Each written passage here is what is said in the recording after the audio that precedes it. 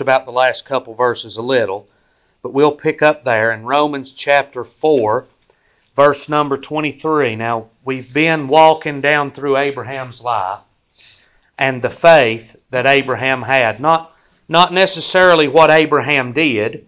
Abraham had mighty works of faith that we can look at and read about, but it was the faith that brought those works.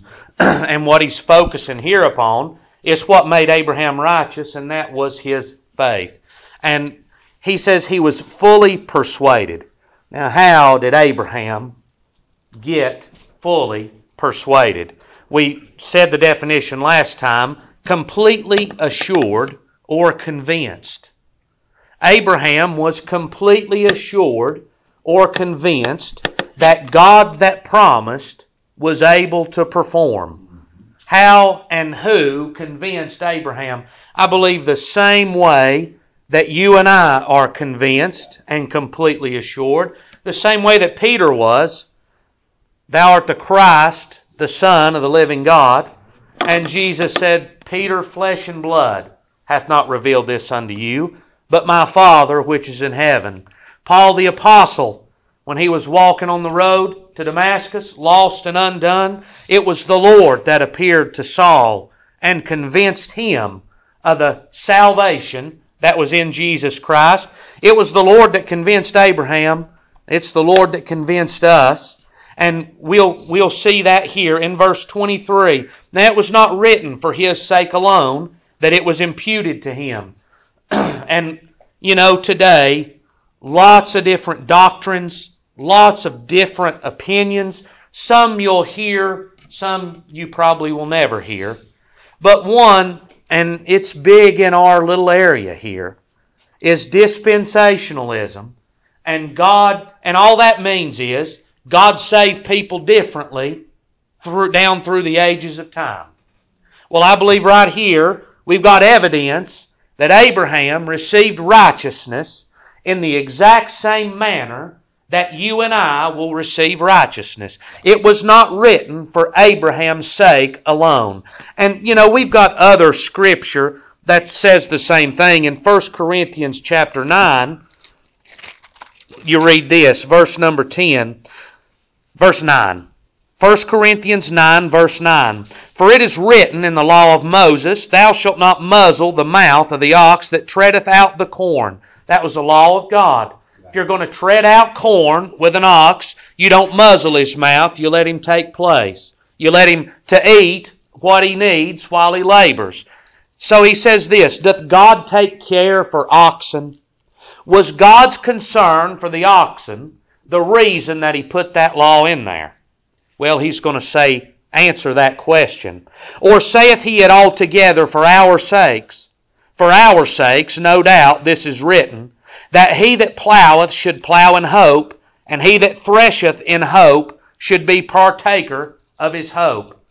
So that law was written for us as well. And all of the Word of God, from Genesis until today, all of the little obscure laws and the things that I look at and read and I just can't see it nor understand it, it was written for our sakes today. It was written for their sakes in Moses' day. And 1,000 years down the line, it'll be written for their sakes then. That's the manner that God put this book together. That it's all profitable and it's all for us as we live here today. Now, God said that He accounted to righteousness unto Abraham because he had faith. And that was not just for Abraham, but for us also, to whom it shall be imputed, if we believe on Him that raised up Jesus, our Lord, from the dead. So the righteousness given to Abraham by faith, that's the same righteousness that you and I will obtain by faith.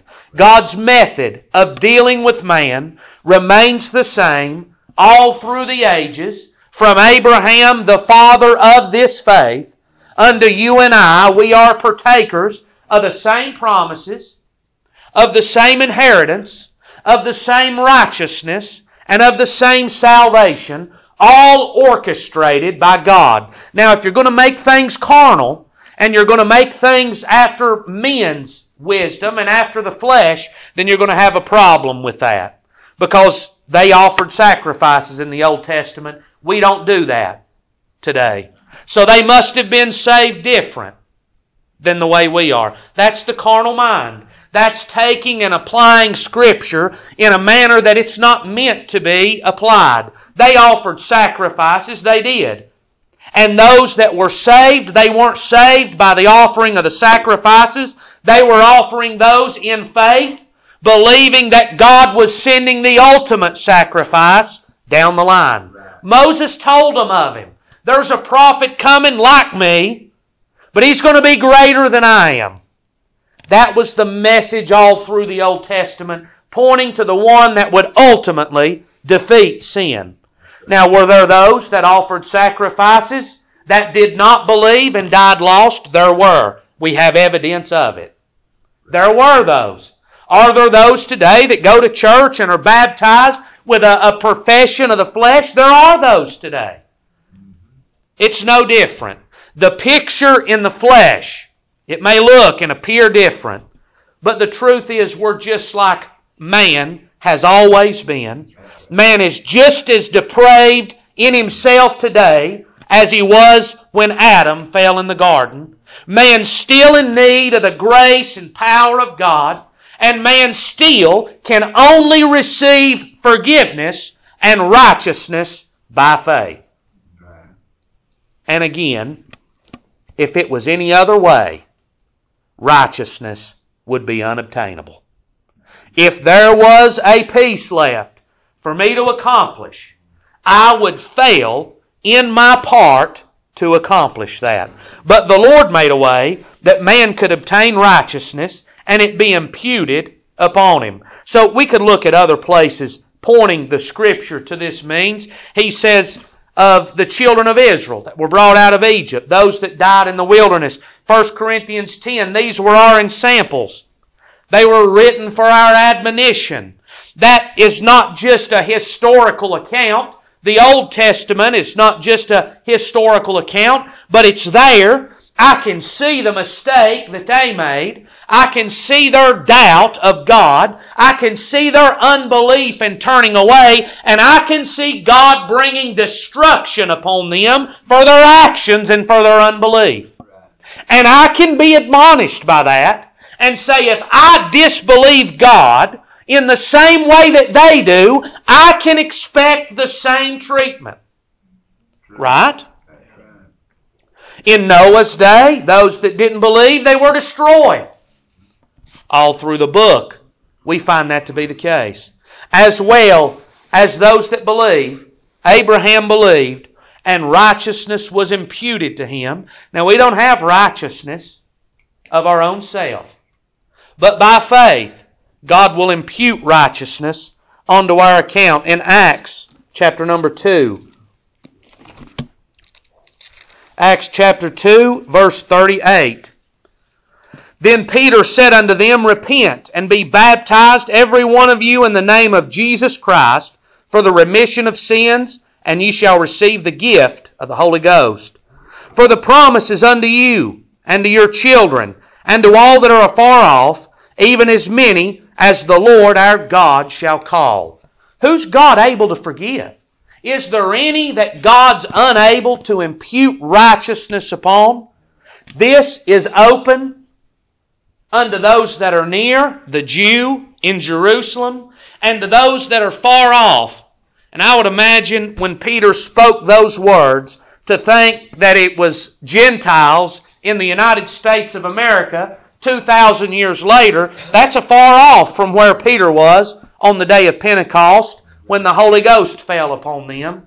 But there, the grace of God reaches, and to as many as the Lord will call. Peter said those words.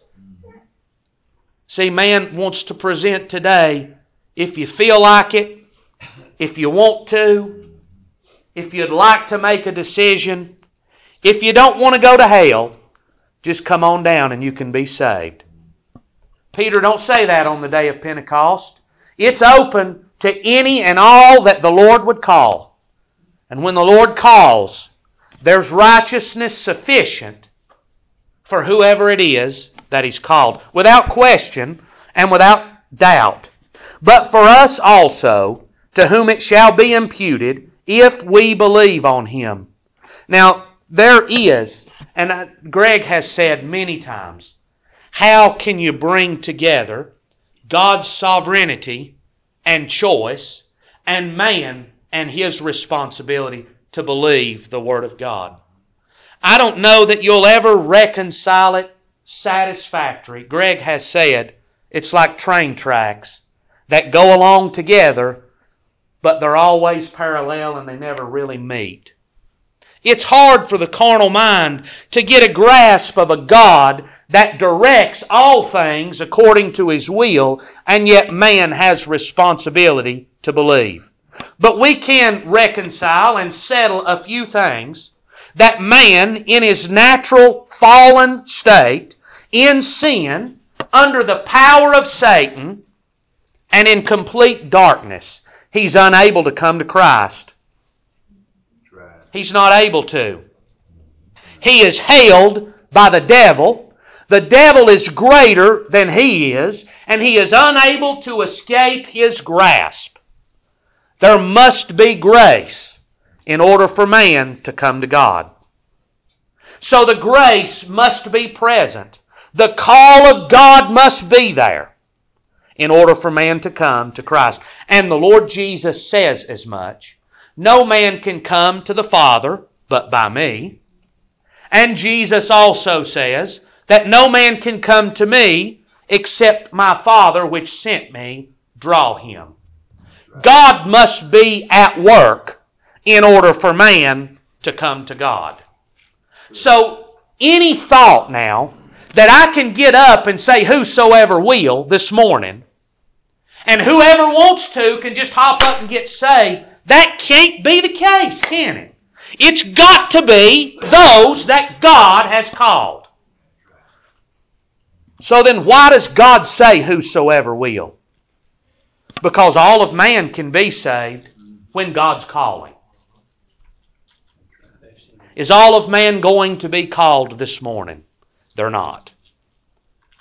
All of man's never been called. Boy, that'll draw them back right there. But they've not. They've not always been called. They're not going to be called. You know who is? Who God sees fit to call today, that's who will be called. So, if we believe, now there is the caveat there, man must respond to the call of God. And we will, as we get deeper into Romans, the response to the call of God, we'll look at it more. And if I say anything now, it might hurt your feelings to not cover it completely. But response will happen when the call of God is made. I believe it absolutely guaranteed. When God calls, He will not lose one that's His. That's the Word of God. And so, we'll go on and that will come up, Romans 8, 9, 10, 11. We'll see all of that.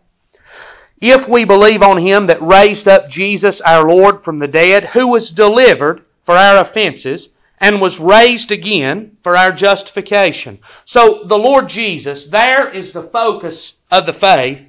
God, he says in Corinthians, that God was in Jesus reconciling the world unto Himself.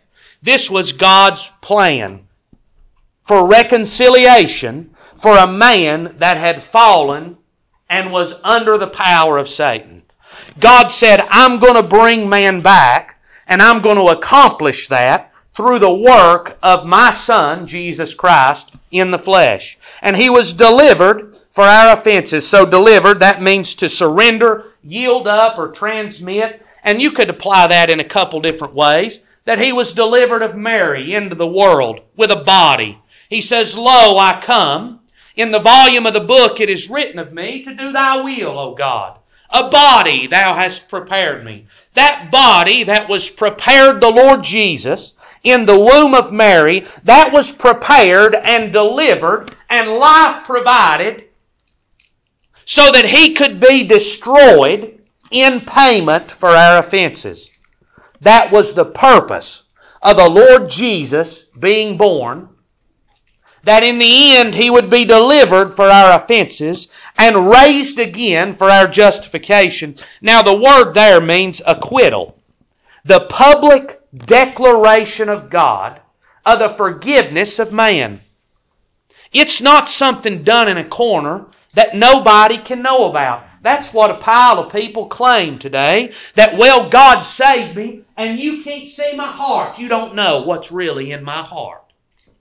But this acquittal is something that's public and available. You know, if you're convicted of something and they're going to take you to trial of murder, and there's evidence proving that you're innocent, and they acquit you of that crime, and they say there's no way this man could have done it, wouldn't you like for that to be on the news? Wouldn't you like for the news that you were innocent and you did not commit the crime? You'd like for people to get word of that. Well, those that God justifies, there is a public declaration of their righteousness made, and it is by the giving of the Holy Ghost. Remember where Peter said, "Come, repent, be baptized for the remission of sins, and ye shall receive the Holy Ghost." Those souls that received the Holy Ghost in their earthen vessels, that was the public declaration that God had removed their sins and He had provided them with righteousness. Right. God declared it so that all of man could see His work and His forgiveness. So in Zechariah chapter 13,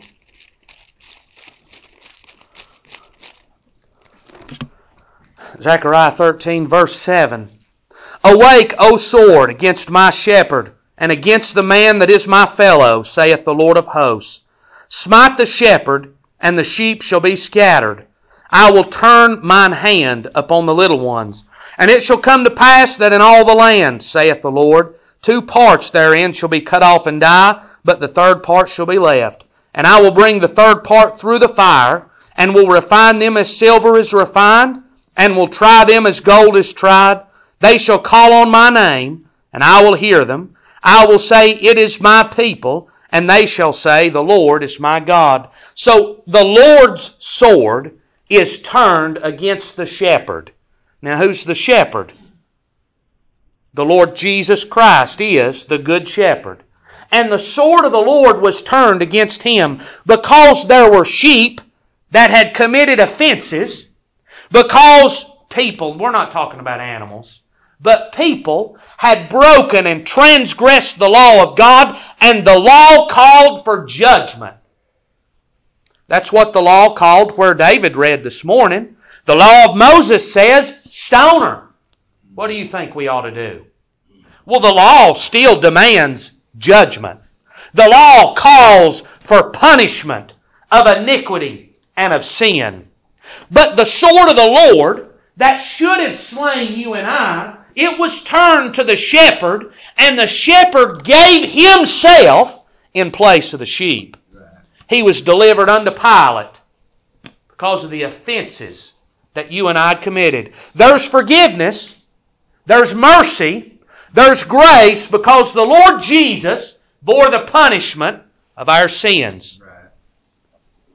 One more place in Galatians 1, verse number 4.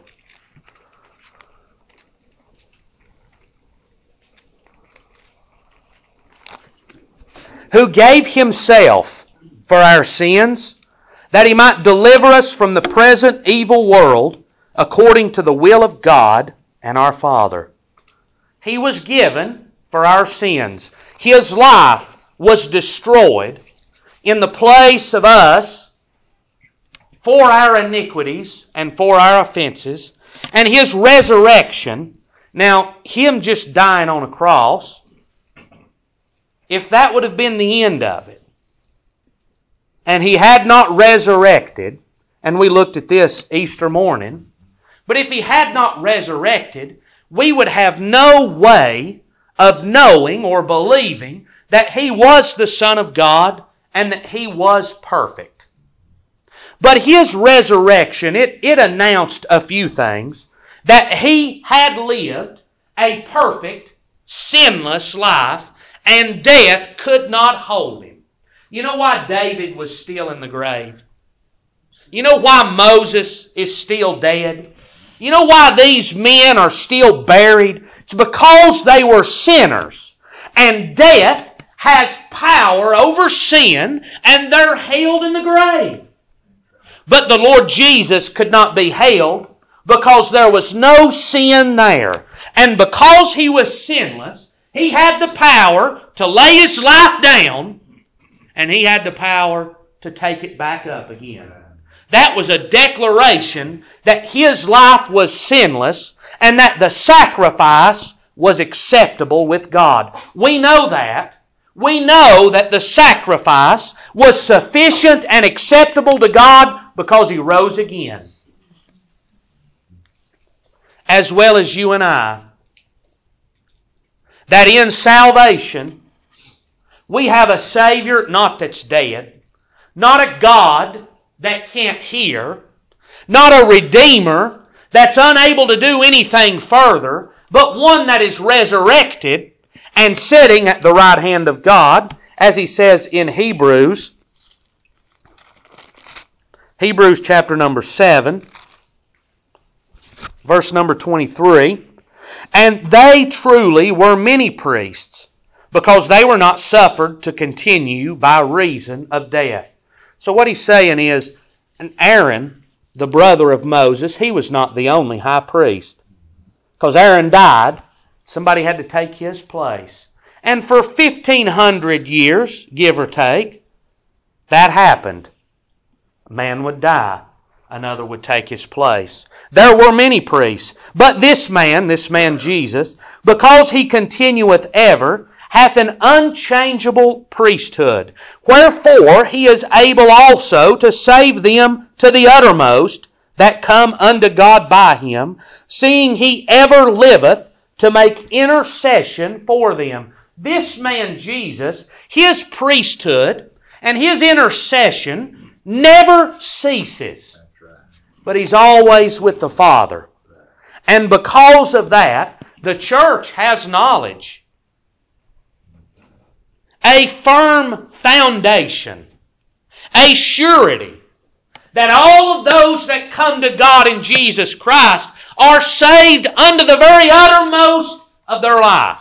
There's not one place that the Lord has missed. Not one sin that cannot be forgiven. There's not going to be one of them lost and undone, because the shepherd is sitting at the right hand of God watching over those that are His. He's doing that today. And He'll be doing that when I die.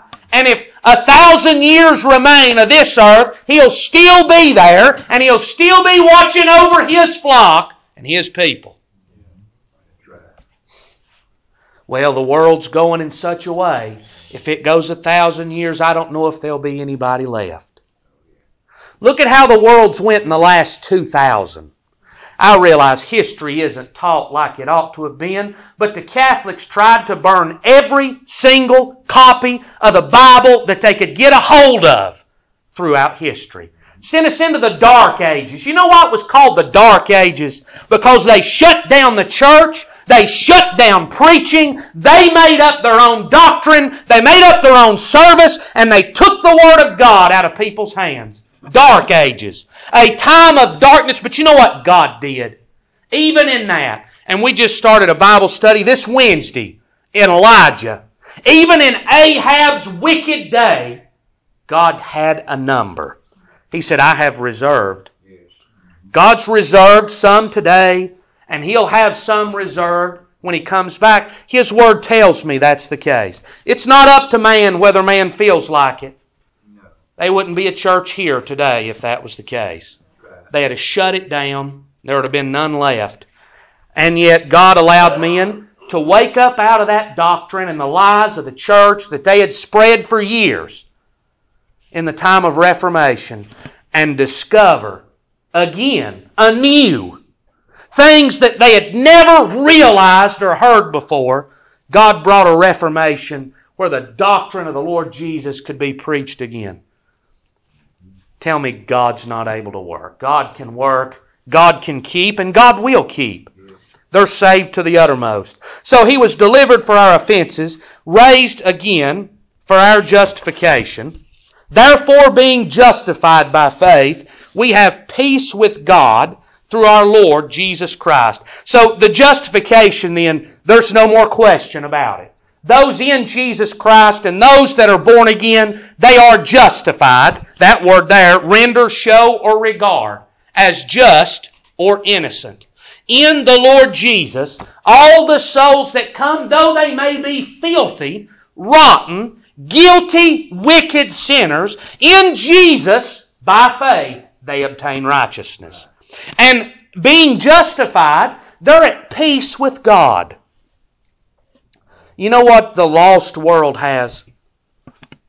They have a God that is opposed to the way they live, opposed to their opinions, and when they die and leave this world, God's going to be opposed to them in judgment. And mankind as a whole today is at war against God, laboring to try to stamp out, fog over, or throw away any truth that God would have of the salvation that's in Jesus Christ. The world is laboring to do that against God, and God's working against man. There's a warfare going on. But those that are in Jesus, through Jesus, we have peace. And that's what he says here, through our Lord Jesus Christ. There's no way to have peace with God because of my guilt, my opposition to the law, and the law, the righteousness of God's requirement of judgment. I can't have peace except my sins be dealt with.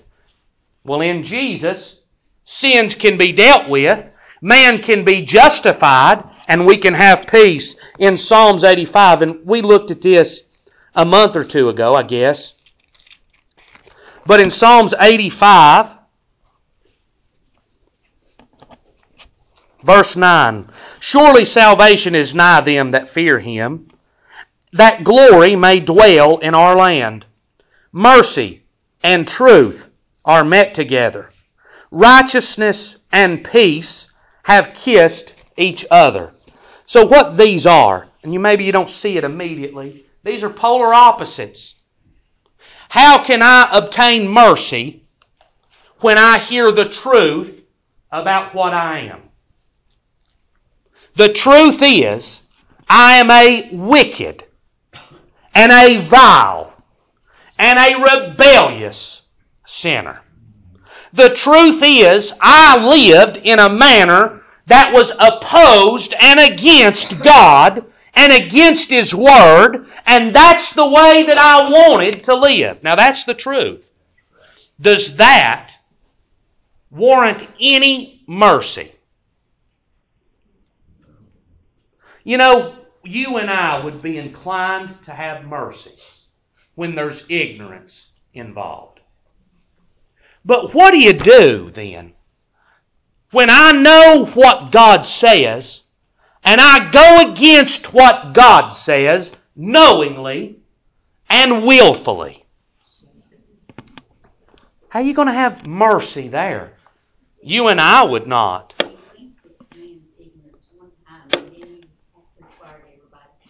No longer is there winking. But we're not talking about ignorance here. We're talking about a knowledge of what sin and the requirement of God is, and we willingly, knowingly do the wrong thing. We break it. But you know, in Jesus Christ, He was the truth. The law lived to perfection. And the mercy of God, Him being sacrificed for our sin. As well as righteousness, the perfection. That is righteousness. God's absolute perfection and pureness and holiness. Not one blemish, not one spot. righteousness and peace have kissed one another. Now, when we talk about righteousness as God defines it, not righteousness as I look at my neighbors and people that I work with and I'm several steps above all those people. That's man's definition. God's definition is, Vaughn, for you to be righteous, you can't have one blemish, not one failure, not one slip up can you have. And that's not just Vaughn, but that's everybody through the house. In order for you to be righteous, you cannot have one error or sin. Boy, we're nowhere near that, are we? And yet, righteousness of God and peace. So these unrighteous people can have peace with God, righteousness and peace in Jesus Christ have kissed one another. And I'm going to say this, and this may be controversial, but if you're going to heaven, you're going to have to be perfect. There's no other way to go to heaven other than being perfect. Now, you know where that leaves us? Well, there ain't nobody perfect. That's right. We'll be whole in Jesus Christ and in Him alone. We'll go on His reputation and on His work and by His sacrifice and outside of Jesus. I don't care if it's in the wickedness of the world, in religion, anywhere outside of the Lord Jesus, there will be no peace with God. There will be wrath, anger, and judgment delivered to every soul. But there at the cross, God allowed righteousness and peace so that man, we wouldn't have to be opposed to God and God be opposed to us. But in Jesus we can have mercy and be at peace, not in the future, not when the millennial reign comes, but He's gave us peace today through our Lord Jesus Christ. And that's what the Bible says. We have peace with God through our Lord Jesus Christ. I believe the tense that Paul wrote this in is the tense that God meant for it to be in. It's not past tense. And it's not future tense. We're going to have peace one day.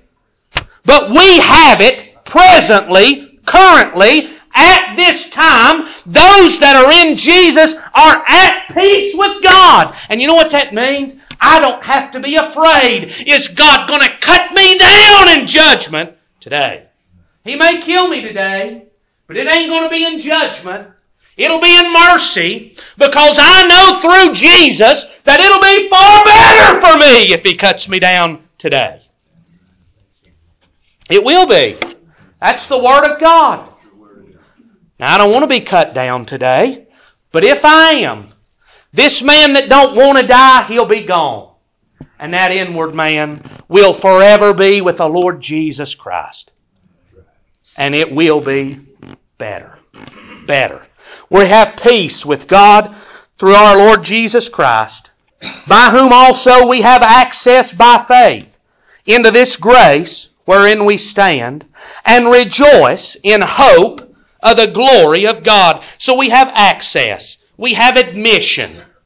That is our means to come into this grace wherein we stand. And I believe here in this verse we can see the picture of it. In John, and I guess this is familiar, John chapter 1, the Gospel of John chapter 1. Verse number 14. The Word was made flesh and dwelt among us, and we beheld His glory, the glory as of the only begotten of the Father, full of grace and truth. Verse 16. And of His fullness have all we received, and grace for grace. Grace for grace. Now that's hard. That's hard for me. What's he saying? Grace for grace. Well, I believe here you can see that by the grace of God, we received faith and were brought into this salvation. But you know, that grace that saved us, and it was amazing grace, that brought us to the place that we're at peace with God. But now we're standing as David alluded with a word picture. We're not left in the miry clay of sin and the wickedness of this world, but God has set His people on a firm foundation on the solid rock. And there the church stands. But the Lord didn't just leave us there at peace, and now He's gone and we're standing there alone. But we have access into this grace wherein we stand. Jesus Christ brought grace for us to believe the gospel, respond to the call of God and be saved. And He's giving grace unto the church today that wherever it is that you stand, and I'm not saying you're standing on a different Savior or salvation than me, but we're all going to leave here tonight, and we're all going to go to a different place where we live, with different people that we're around. Most of us Monday morning are going to go to a different job around different people, and we've endured and we've went through multiple differing things in our lives, and maybe we're enduring things different from one another. But you know, God, He delivered you grace that you could be saved, and He's delivering grace. We have access into grace today to help us to stand wherever we are in this wicked world. You know how we have that? Through Jesus. I have not now. This is what people think. Revival time is the worst time. Well, now we'll do better and pray harder, and God's going to give us revival.